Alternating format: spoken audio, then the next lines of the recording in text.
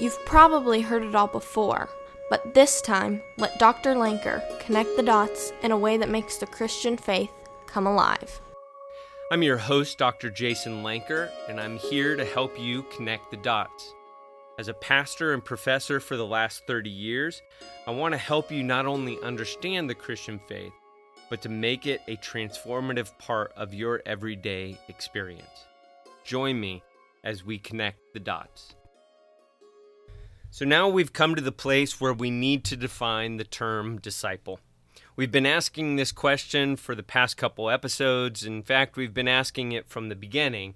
Can someone be saved, have eternal life in heaven, enter the kingdom of God, and not be a disciple? As we defined each one of those elements of salvation, eternal life in heaven, and lastly, kingdom of God, we now need to define discipleship.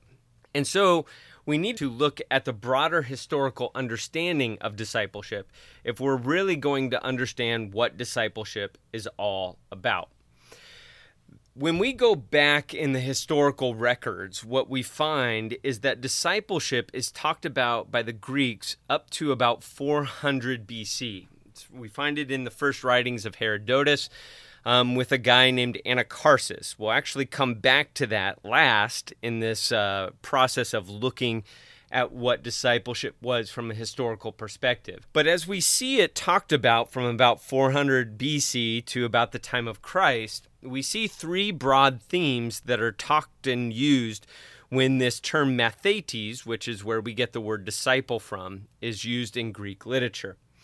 The first and primary one, that's the oldest, is primarily as a learner or an apprentice. What would happen is that someone would be called a mathetes if they went to a great horseman and learned how to ride horses like this master did. Once they, though, were finished with learning how to ride that horse the way the master rode that horse, then they were finished being their mathetes. They were a learner for a skill that they needed to gain in order to become a better person or to do their job better. Around the time of the Greek philosophers, around 200, 100 BC, what we see is this term mathetes, disciple, being used primarily as an institutional pupil or academician. In fact, when we see Socrates, Plato, and Aristotle describe their relationship with each other, Plato is described as the mathetes of Socrates, Aristotle, the mathetes of Plato. They're the student, they're the learner, and this learner is learning a worldview from their master that helps them to understand love and relationships and work and the city and life. It's comprehensive. And so this disciple would learn how to see the world the way that their master saw that world, and they would improve upon it and then pass that on to others who would come after them. The last, but it's actually the first usage that we find in the writer Herodotus, is about this guy named Anacharsis. What happens is that he's part of this tribe that's from the Black Sea region. They're defeated in war. Anacharsis is taken and becomes a slave, in essence, to pay back the Grecian Empire for even thinking about rebelling against them. But as he works under this ruler, this boss that he has, eventually he gains the boss's favor, and the boss lets him go, and he says, hey, go back to your own people. When he goes back, he is welcomed home with open arms. They never thought they'd see him again. And one day his brother goes to go find him, and he can't find him at home. So he wanders through the woods, and he finds that Anacharsis has created a little area to worship the god Zeus. When he sees it, he's irate. He murders his brother. It becomes known by the city, and so they bring him to court, and they're going to kill Anacharsis' brother for murdering him. And when his brother finally gets the chance to be able to stand up and defend himself, he says, when has any of our people been ever brought to trial for killing these pagan Greeks? We hate them with the deepest of all hatred. And here was not my brother, but here was a mathetes of the ways of Hellas, the ways of Greece. He has become just like them. He's a fanatic. He's an adherent of their ways. He is as Greek as they are at this point. And we hate the Greeks, and I rightfully. That third meaning was the primary meaning that mathetes meant during Jesus' day and age. So when Jesus showed up and offered people discipleship, they had a framework that they were working from. What they understood Jesus to be offering them was an opportunity to learn skills that would help them to live life to its fullest.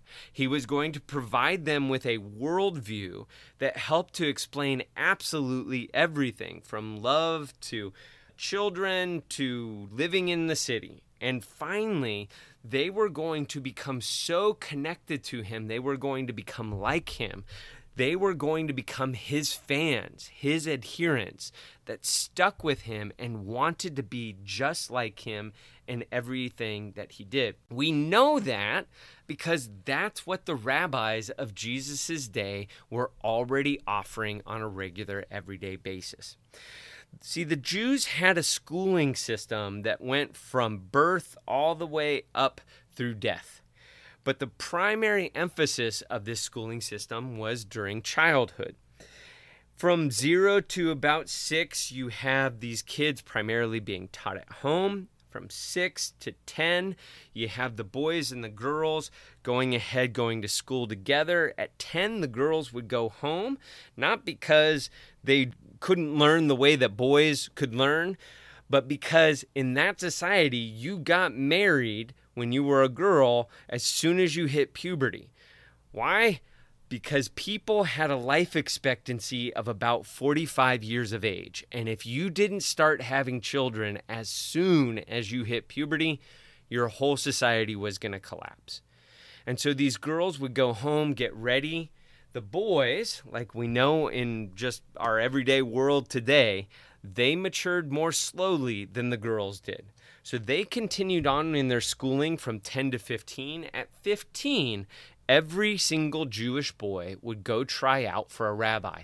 To become a rabbi was the highest potential you could ever reach. If you were going to do something great, you were going to be a rabbi. But the way to get there was to become their disciple from the age of 15 to about 18. And during those 3 years, that first year, all you could do was listen.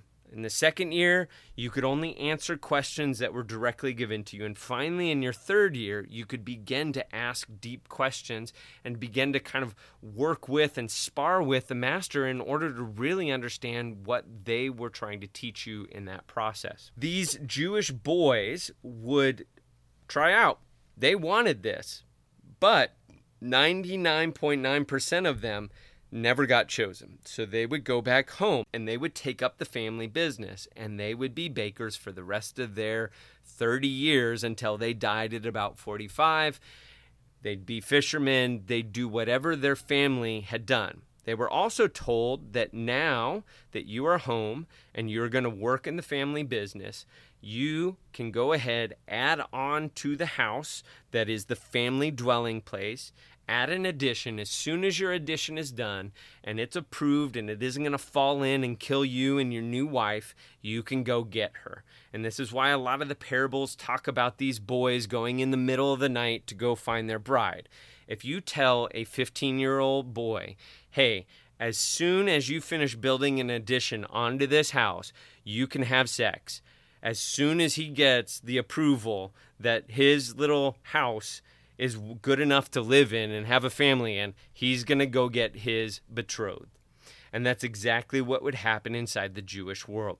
So when we see Jesus's disciples being called from the seaside, being called from temple tables, what is actually happening is this is telling us that these guys are the losers. They're the ones who already tried out. They're the ones who didn't make it. They're the ones that are going ahead, getting into the family business, and they're ready to have their brides. They're not there in that process because as we look through the scriptural record, the one who's kind of the leader of the group of guys is Peter. He's the only one who has a mother-in-law.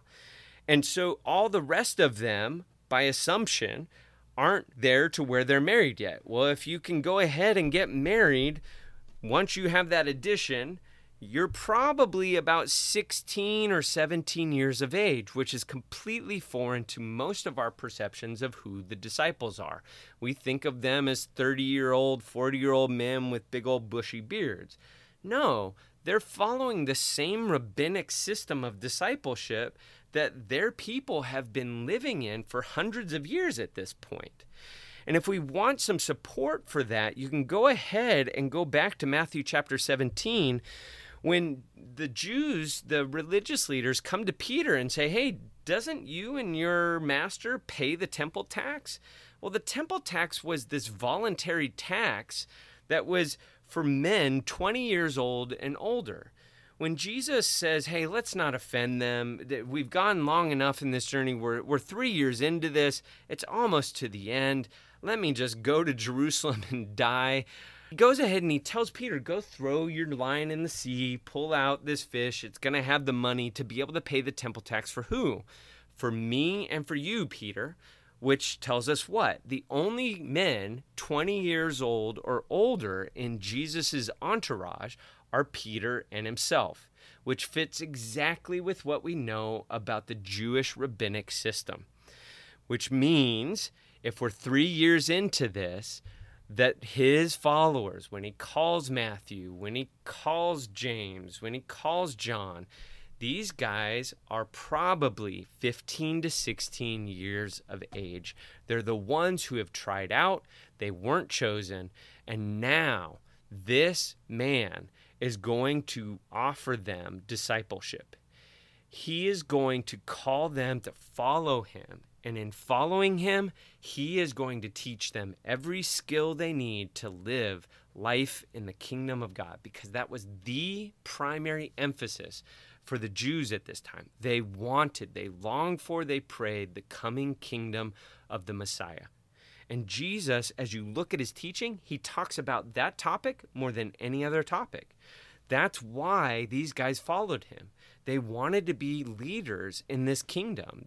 As they push back and forth with Jesus, you'll see them constantly talking about their potential rule and reign and their positions of authority that they're going to have. And they're letting us know this is why they're part of this whole discipleship journey. They want to know what it looks like to live in the kingdom well. And to do that, they are going to need to have a worldview that really makes sense of what God wants, not just what they want, not even what their religious leaders may say is needed. That's why they're following this great rabbi, Jesus.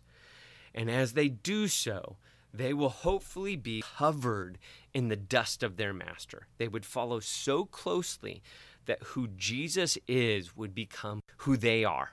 They would talk the same way, they would walk the same way, they would interact with people the same way, they would love the same way.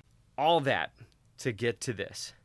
When we talk about discipleship and we make it just about a Tuesday night Bible study or a training program to be in leadership, oftentimes we truncate, we shorten, we minimize what Jesus was really offering.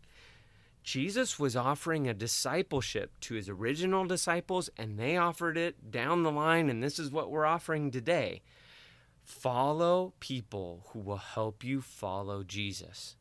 And as they do, this is what their job is. They're going to teach you how to see the world completely differently, from God's perspective, not the world's perspective. They're going to grow you in the skills to be able to live fully into that life. And as you do, you will become, with each passing day, more and more a fanatic of who Jesus is. And you will want to live that life and be absolutely consumed by him. If that isn't what we're doing in our discipleship, then we're not doing Christian discipleship. There's a whole lot more to Christian discipleship that we need to unpack, though, if we're really going to live fully into that. And that's where we'll turn next. If you enjoyed listening today, please subscribe to our podcast. And if you'd like more information, please visit us at drjasonlanker.com. That's drjasonlanker. May you go in the grace of God, and may you not just understand the Christian faith, but live it more fully this week.